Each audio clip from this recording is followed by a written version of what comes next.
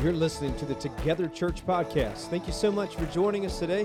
For more information on Together Church, you can visit our website at wearetogether.church. We hope you enjoy today's message. I've enjoyed doing book studies. I like going through 2 Peter. Did you guys get stuff out of 2 Peter? Felt like you know that book. You could probably teach that book now, right? And so I've enjoyed this, and as we were looking, I was like, let's pray through it. And we decided to jump to the Old Testament, and we're going to look at the book of Ruth. The book of Ruth. Now, again, the books that we have chosen so far have only been about 4 chapters. I was talking to somebody this week. They're like, yeah, we were studying the book of John. We're on week 25. It's like, I don't know. I'm not there yet. So we'll keep with these small books. Just to give you a little bit of information on the book of Ruth, it's one of 2 books in all of Scripture that's named after a woman. The first book of that would be Esther, and then we have Ruth. This whole background, this whole storyline of Ruth could come down to redemption, just being restored. The book shows us how God works behind the scenes, working out His will.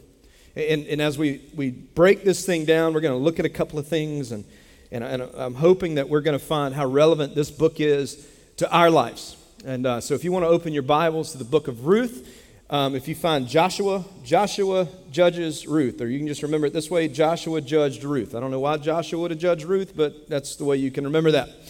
And so we're going to look at a couple of things here this morning. I want to give you some background, so I'm going to teach you for a few minutes, and then I'm going to preach to you, okay? We good? So you get 50-50 this morning.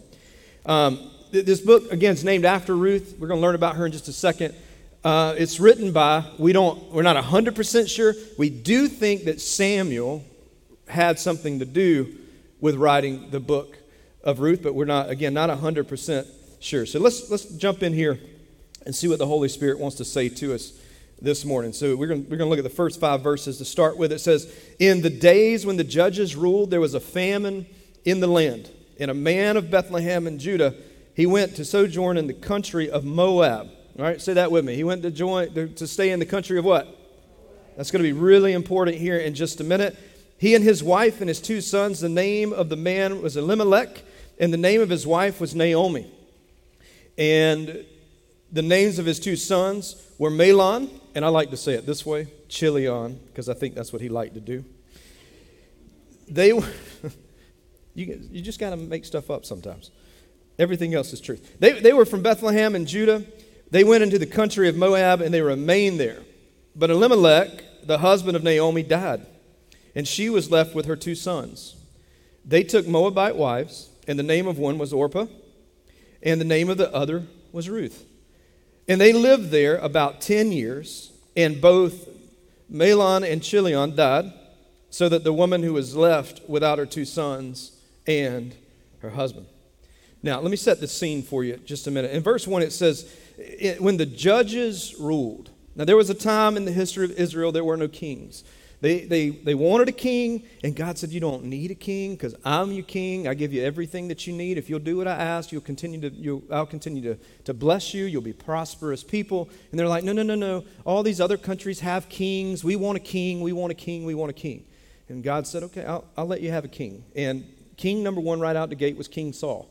It did not go over well. It started well, but when they chose him because, and this is what the Bible teaches us, is that Saul was chosen because he was handsome and good looking and just looked like a king. And that's not the way we vote for people, right? Let me rephrase. That's not the way we should be voting for people, if they look the part. And so when we get the kings in Israel, it takes a really wild ride. But before we can get to the kings, we got to go back to the judges. And there's a whole book on it. And we have judges like Deborah, and we have judges like Samson.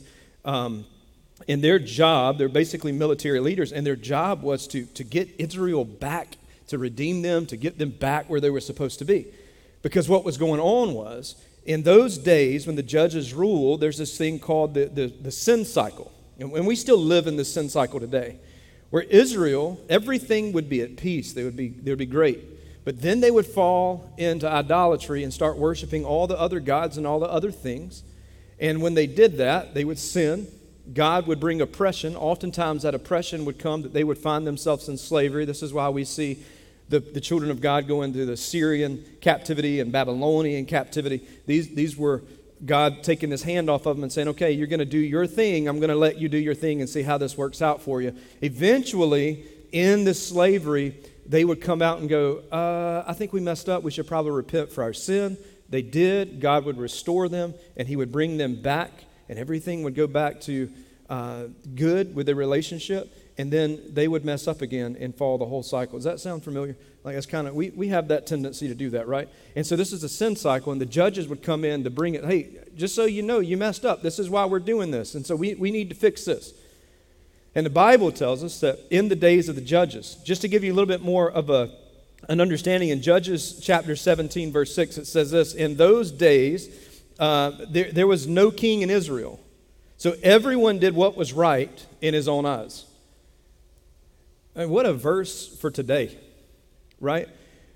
That we live in a culture where people don't recognize Jesus as king, and they do whatever feels right in their own eye. If it makes you feel happy, you should do it. That we pursue happiness over holiness. I read this the other day, and I thought this was a powerful statement. Stop trying to be happy and start trying to be holy. It's in the holiness that we find joy. Joy. And joy will far outlast our happiness. So these people are doing whatever they want to do, whatever they feel is right in their own eyes. And they've made this decision. And for about, I think it was about 300 years that they go through this cycle where judges have to come in to save them, to get them out of the trouble they're in, because they're just being kind of hard-headed and not listening. It was every day, over and over and over. And this is the background for where Ruth is. Now, many people believe that Ruth is just a continuation of the book of Judges. It was just given a name. There's another thing that we need to understand here about setting the scene is there's this little town called Bethlehem. All right, they call it the city of David because this is where King David is from. This is his homeland. We also know Bethlehem because we'll talk about it a lot around Christmas time, because this is where Jesus was born. This is where his father Joseph was from. This is why they came back into Bethlehem to participate in the census and to pay the taxes, because this was home. This was in their lineage. Their family tree dates back all the way to Bethlehem. Bethlehem, the irony here, is it means house of bread. That's its meaning. And they're living in the house of bread, but they find themselves in the middle of a famine. There's no food. There's nothing. And it leads to this desperation in Bethlehem, a place where there should be plenty, there was nothing. And sometimes when we fall into these situations where we feel like we have nothing, we get desperate, don't we? And sometimes we can make really bad decisions out of desperation instead of thinking through and processing. So here they are in Bethlehem, in this house of bread, and there's a famine. And Deuteronomy 11 tells us why there was a famine, because in Deuteronomy 11, God tells them, if you will do what I ask you to do and follow my commands, I will bless you, you will be prosperous, you will have everything that you need. But if you turn from me, I will take my hand off, and you will experience no rain, you will experience no growth, you will experience no harvest. So why is Bethlehem experiencing a famine? Because they have, and we don't know exactly what it was, but what we do know is they've turned from God, and they're not putting their trust and faith in God. They're kind of doing whatever was right in their own eyes. So so far in the story, we've got Judges, we got the city of Bethlehem, but we also have this place called Moab. Moab. Let me tell you a little bit about Moab. Moab's only a 50-mile journey from Bethlehem. Over on the bottom of the Dead Sea, you have this place called Moab. Okay? Moabites and Israelites were not allowed to, well, the Moabites did whatever they wanted to. The Israelites were not supposed to hang out with the Moabites. Okay?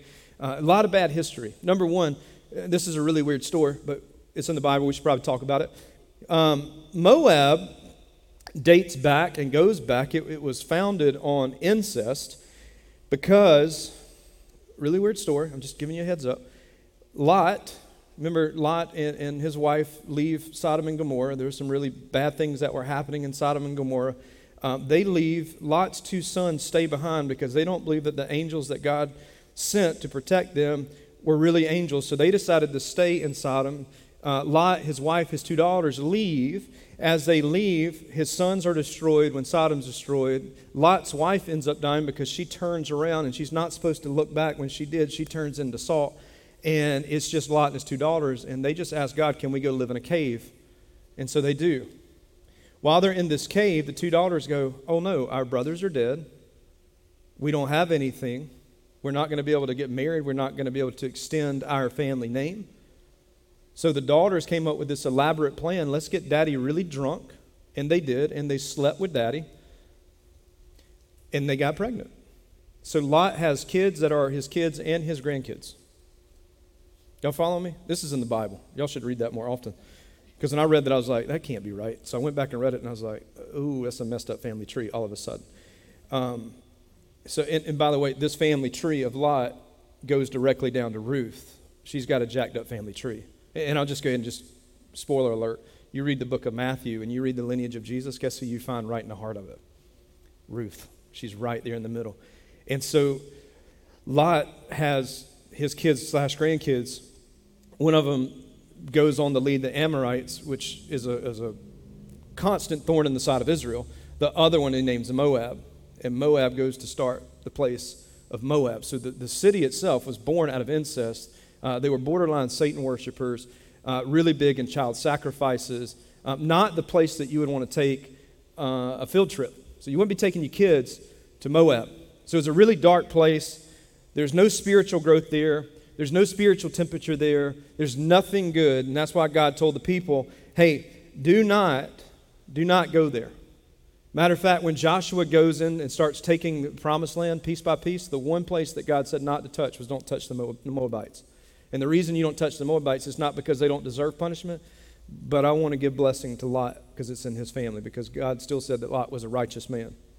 And so you got Moab, founded on incest, not a good place, not supposed to go there. Okay, we got famine because we didn't do what we were supposed to, and we got a place called Moab, but we're not supposed to go to. So now you get the second character. This first character that we come up against is Elimelech. Now his name means my God is king. Like his parents would name him that he would make this declaration, and that's what it would mean. Every time his name is called, he would remember, my God is king. In a world where everybody did what was right in their own eyes and everybody's worshiping all these other gods, his name alone is reminding that my God is the one that's alive. He's the one that sustains life. He's the one that guides me. And this is the name. It's a powerful name. But so quickly, Elimelech makes a really bad decision. And he decides, we're in this place of famine. This is not good. We got to get out of here. There's food in Moab. What we need is in Moab. And if we'll just take up what we have and we can go pursue our dreams and live our life in Moab, everything will be fine.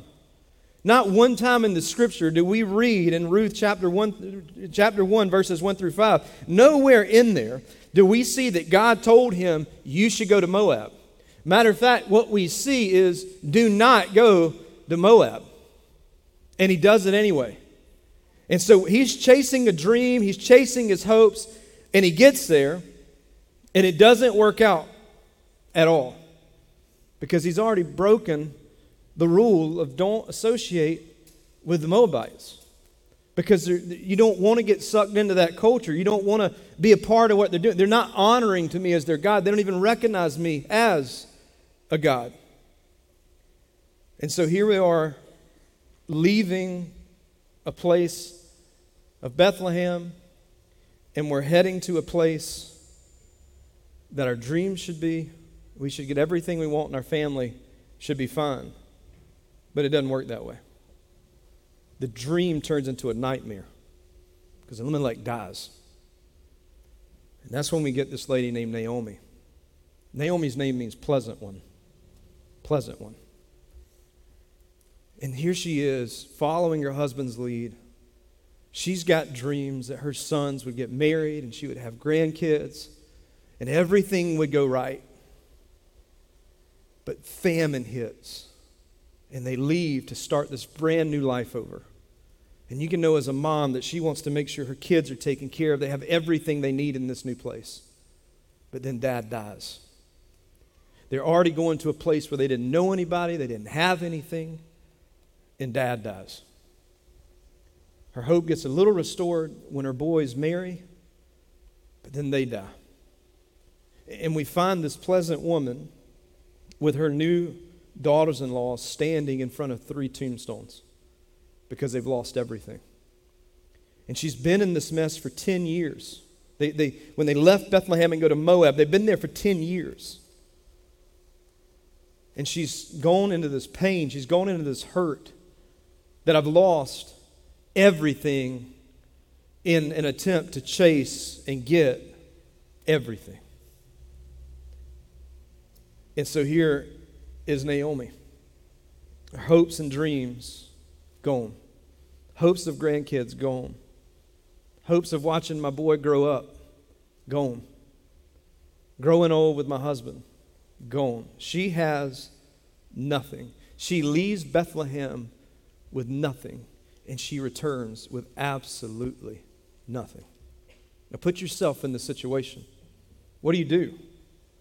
What do you do if you're Ruth? I mean, if you're Naomi, you've lost everything. It's a hopeless situation. But let's look what the Bible says in verse 6. So it says, after all this happened, after her boys die, she makes a decision. She says this: Then she arose with her daughters-in-law to return from country of Moab, for she had heard in the fields of Moab that the Lord had visited his people and had given them food. So she heard somehow a word about God had gotten back to her in this desolate, non-spiritual country, that she finds out that there's food back home in Bethlehem. So she set out from the place where she was with her 2 daughters, and they went on their way to return to the land of Judah. But Naomi said to her 2 daughters-in-laws, she said, Go return each of you to your mother's house.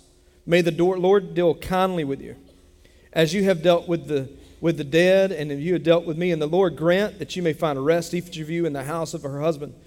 And then she kissed them and lifted up their voices, and they wept. And they said to her, No. We will return with you to your people. Because remember, the Jews were not their people. They were Moabites. They were outcasts. They were not supposed to be hanging out with people like that. But Naomi said, Turn back, my daughters. Why will you go with me? I have yet sons in my womb that may become your husbands, so turn back. In other words, I don't have anything for you. So turn back, my daughters. Now listen to that term. Turn back, my daughters. There's a community there. The only thing that she has are these 2 daughter-in-laws. And she says, Go your way, for I am too old to have a husband. And if I should say, I have hope, even if I should have a husband this night and should bear sons, would you therefore wait until they were grown? Would you therefore refrain from marrying? He says, No, my daughters, for it is exceedingly bitter to me for your sake that the hand of the Lord has gone out against me. Let me give you a couple of points this morning.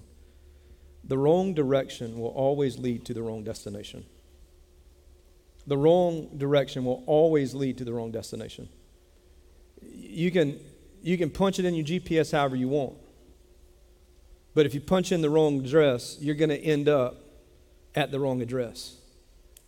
Elimelech punches in the wrong address to get to Moab. And he takes off on this destination. And this destination that's supposed to provide for them and be a safe haven for their family is nothing of what they had dreamed of. And it may have been okay to start with. And we don't know why he died. We don't know how his sons died. We don't know any of those things. All we know is they died. And it's the wrong destination because God never gave them the confirmation that they were supposed to go there to start with. And they make this decision that we are. And that's what I find interesting, that his name means, my God. My God is the king. My God. And here he is making decisions for himself and not listening to the king. And it's so, like, when things get uncomfortable, it's so quick for us to run from those things, isn't it?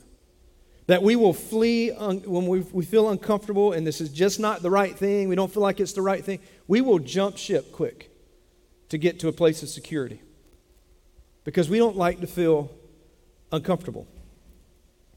And so he goes in the wrong direction.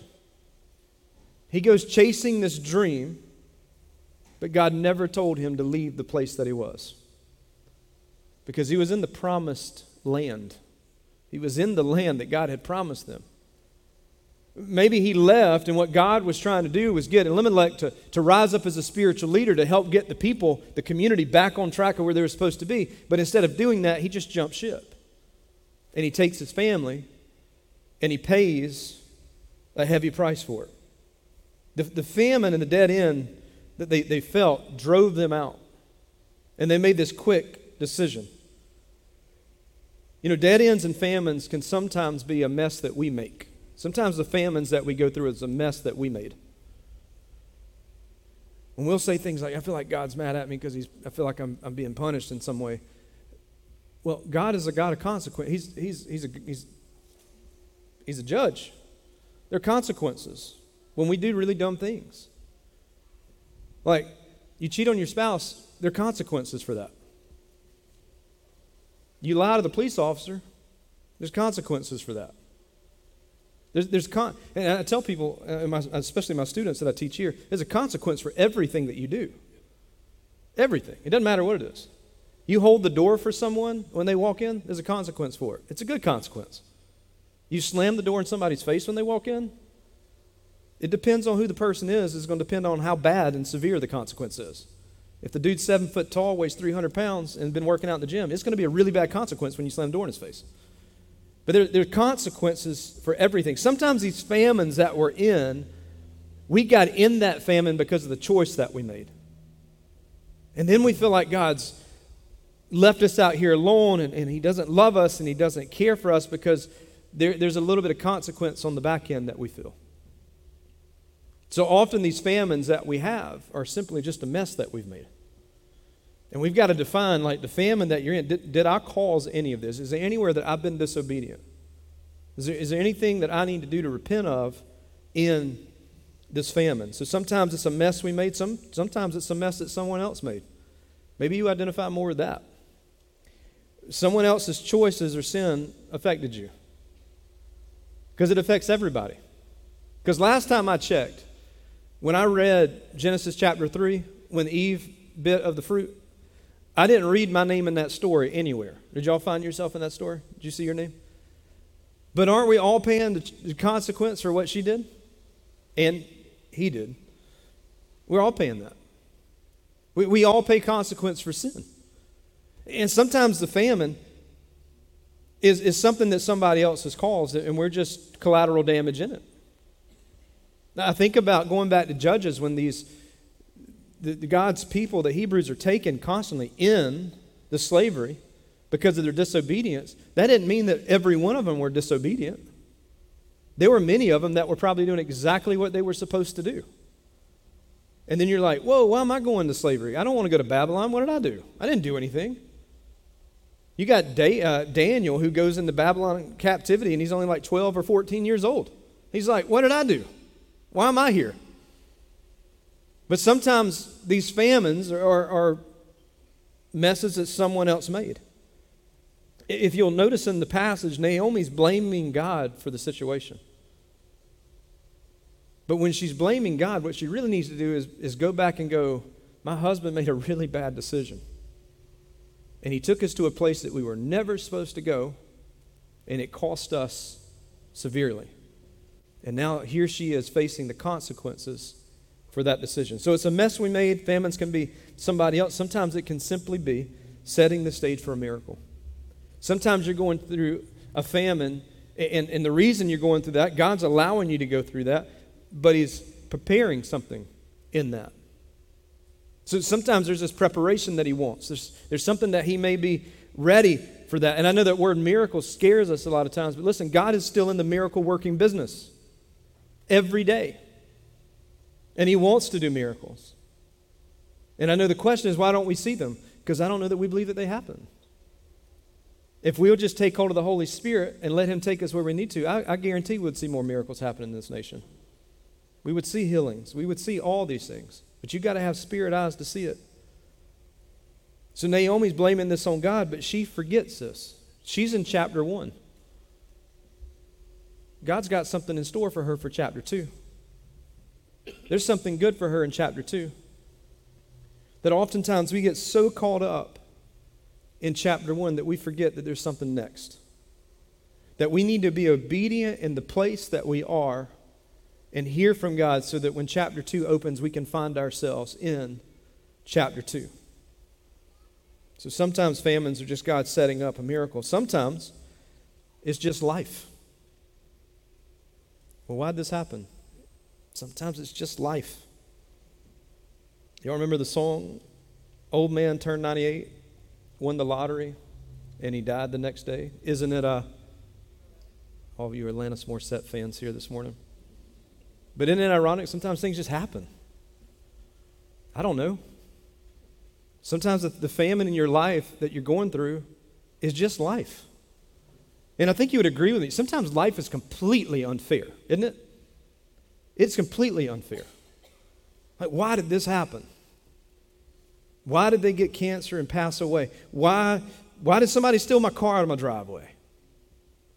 It's life. Those things happen. They happen. And sometimes our famines are just life because we live in a broken world with broken people, and life happens. So you're going through a famine, you're going through a dead end, feel like you're at a dead end, you're going to find yourself in one of these 4 categories. It's either a mess that you've made, it's a mess that somebody else has created, God's trying to work this for a miracle, or this is just life. Like, this is just what happens. And we got to be able to define that. Because the famine that they're in right now was simply because they were not being very obedient.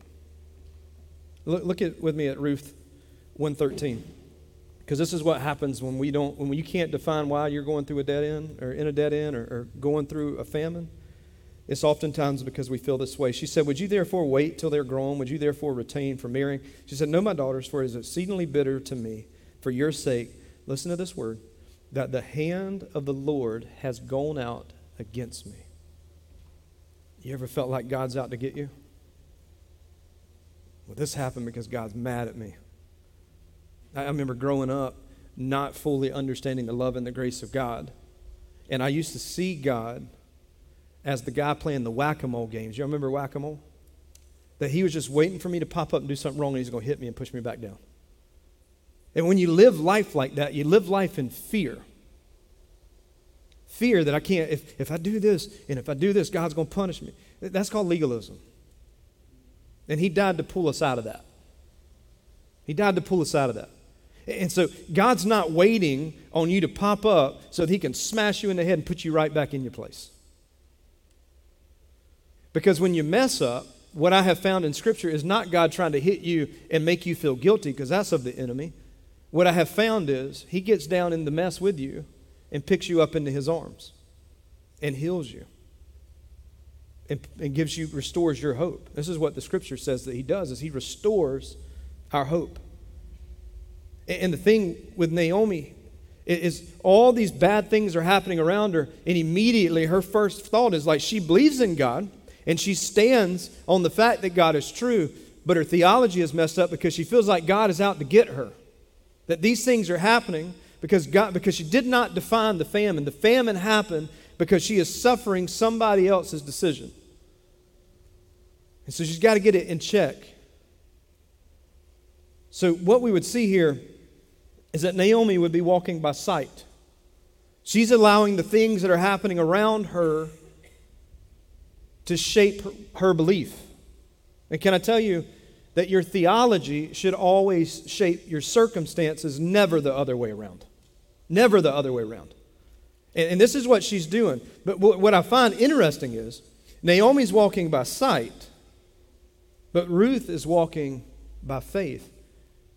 And the only thing she knows about this God, Jehovah, is what she has seen in Naomi. Look at 15, verse 15. It says, and she said, see, your sister-in-law has gone back to her people and to her God's, return after your sister-in-law. So when she told them that they could go back, you don't feel like you need to come with me because my baggage is my baggage, it's not your baggage. Orpah said, oh, see you later. And she went right back to Moab. But Ruth said, do not urge me to leave you or to return from following you. For where you go, I will go. And where you lodge, I will lodge. Your people shall be my people, your God, my God. Where you die, I will die, and there I will be buried. May the Lord do so to me, and more also if anything but death parts me from you. And when Naomi saw that she was determined to go with her, Naomi said, no more. Ruth is walking by faith. Your people will be my people. Your God will be my God. Where you lay your head, I'll lay my head. I will not depart from you. And if I do, may God punish me for breaking my covenant that I'm making with you. See, Naomi's faith in God birthed a growing faith for Ruth. She's a Moabite who's willing to give up her own religion, give up everything that she has for the possibility of finding hope in this God. And so she's going to make her way into Bethlehem, but she had to sacrifice some things. Oftentimes, when we're in these famines, there's some things that we got to get rid of and sacrifice because God uses these valleys that we go through, He uses these famines that we go through to strip away things that we don't need. And sometimes it's not comfortable, right? When we know we got to get rid of these things, we shouldn't be doing it. It's not comfortable. But in the end, we're better. We're closer to Him because of it, because of our obedience. And in verse 19, he says, so the two of them went on until they came to Bethlehem. And when they came to Bethlehem, the whole town was stirred. Now, I'm thinking, they're probably upset. It's been 10 years. And when we left here, I had a family.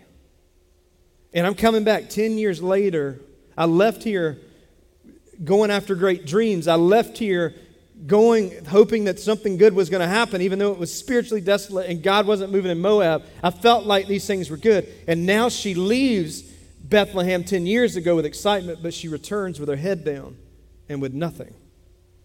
And I'm thinking, if I'm one of these community members and I see her coming back in, I'm thinking, you abandoned us, you left us, you were supposed to be helping pull your weight for our community, and you left us. But the Bible tells us that they were stirred because of them. And the women said, is this Naomi? And she said to them, do not call me Naomi. Call me Mara, which means bitter. She said, for the Almighty has dealt very bitterly with me. She's still got this mindset. This mindset that God is after her. That God is punishing her. He said, I went away full, and the Lord has brought me back empty. Why call me Naomi when the Lord has testified against me, and the Almighty has brought calamity upon me? So Naomi returned, and Ruth the Moabite, her daughter-in-law, with her, who returned from the country of Moab, and they came to Bethlehem at the beginning of the barley harvest. It's been 10 years, and she comes back from this dream that's a nightmare, and here she is coming into her community. Now, there's a beautiful picture here, and we just talked about why it's so important for you to be in a disciple group, because she comes right back into her community. When she needed it most, and she needed encouragement, she needed direction, she needed help, they were there. And I want you to see her honesty with them, her transparency. Because she didn't just say this in private to Ruth, she confesses this to her community.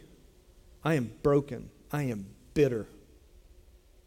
I left here pleasant, because that's what my name meant, and that's who I was, but I have come back bitter, and I need help.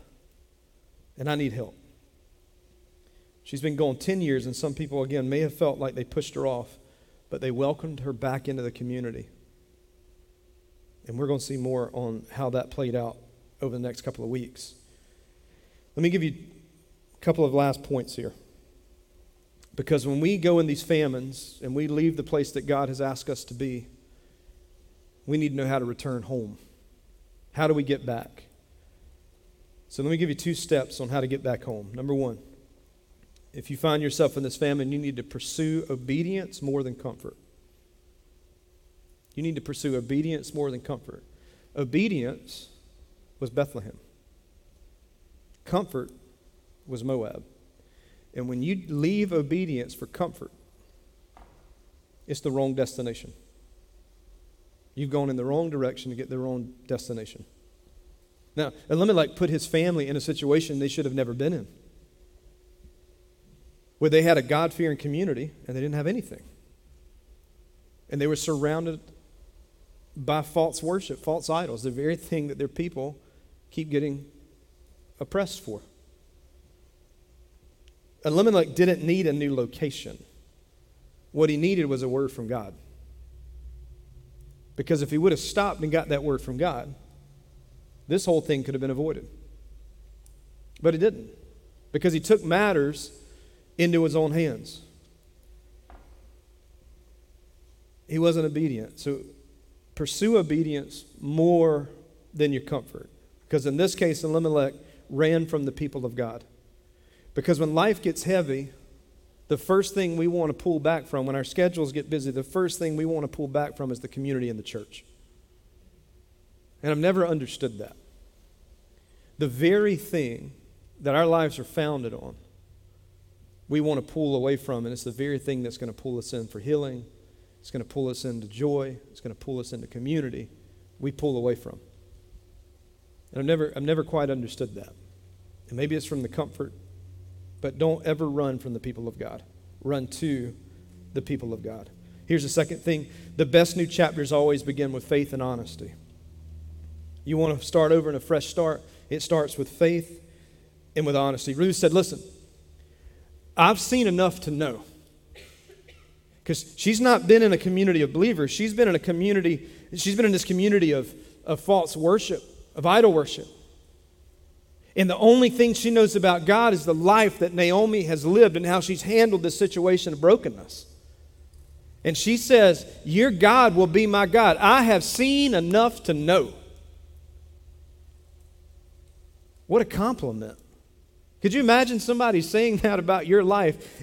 I don't know who your God is, but I've watched your life and I have seen enough to know that he's who he says he is. And there's a faith. She says, your God will be my God. But there's also an honesty. Because in verse 20 we saw Naomi said, do not call me Naomi. You call me Mara, because God has dealt with me bitterly. There's got to be an honesty. We have to learn to tell ourselves the truth. Right? I will lie to myself in a heartbeat. I will convince myself that no, this is what it's supposed to be. But you have got to learn to tell yourself the truth. Because a lot of the times that we get in these famines and we're at a standstill, it's going to take faith and honesty to move your relationship forward, to move your life forward. At the end of chapter 1, hope appears because this word Bethlehem pops back up. And she returns. She leaves with a famine. She returns. The very thing that she was looking for 10 years ago, she comes back and finds in Bethlehem. Because the harvest season is upon them and there is food for everyone. But there's also this honesty of Naomi taking these steps back. And listen to me. I'm going to do another spoiler alert here, but it's fine. Naomi has to make a decision to go and face her community and risk, put herself out there to risk possible judgment, outcasts, because there were some rules that when you came back and you were a widow, there's some rules in that. We'll talk about that next week. But she had to make that decision to come back. And let me tell you, your decisions, remember I told you, they always have consequences, right? There's a consequence for her coming back. Naomi comes back. And this is not on the screen, I'll just read it. In Ruth chapter 4, verse 22, it says that Boaz fathered Obed. Obed fathered Jesse. And Jesse fathered David. And 7 generations after David would be a baby boy born in the city of Bethlehem named Jesus. Our hope. Her decision to go back to her community, to go back to the people of God, to have faith, to be honest, to pursue obedience over her comfort. Because honestly, life would have been a lot easier for her in Moab than it would have been in her own culture. But she goes back, and because of that, it sets the family tree for our Savior to be here. And when we go to Matthew chapter 1 and read that genealogy, there she is. By the way, the first genealogy in all of Scripture to put women in it. And she's right in the middle of it. Ruth, a Moabite. I don't know where you find yourself this morning. I don't know if you have crushed spirits. I don't know if you feel like you're in a famine. I don't know if you feel like there's decisions on your plate that you got to make some decisions. I just want to challenge you this morning that God is always working things behind the scenes for His will. And what He's asked you and I to do is to simply pray, join Him. The mess you may be going through right now may not even be your fault. It may be because of somebody else. You may have made some bad choices. These are your consequences. Could just be life. Or it could be God working a miracle behind the scenes. And how do we know that? How do we know which of those things it is? You've got to get along with God and hear from Him. It's that simple. So I want to pray for you. And just ask God in these next few moments, I want Him to speak to you. Because as we dig through this book, life's going to get a little bit more difficult for these two ladies. But God's going to continue working through the background to bring redemption back. Father, I thank you so much today for who you are. That oftentimes our disobedience will lead us down bad place to the wrong destination. But I am so thankful that when we hit the wrong destination, that you are a God that does U-turns. You get us back to where we need to be. And here in these moments, I don't know where we're at. I don't know what we're going through. I don't know if everything is fine or life is just broken and we've been so scared to open up about it. I just pray that you would break whatever barrier that is. Help us tell ourselves the truth that it's not okay, so that we can begin surrounding ourselves around community and experiencing the hope and the redemption that only you can give. So in these next moments, God, just stir our hearts, convict us. May whatever the Holy Spirit is teaching us right now, I just pray that you would help us to acknowledge that so we can be obedient to that. And I pray these things in your name. Amen.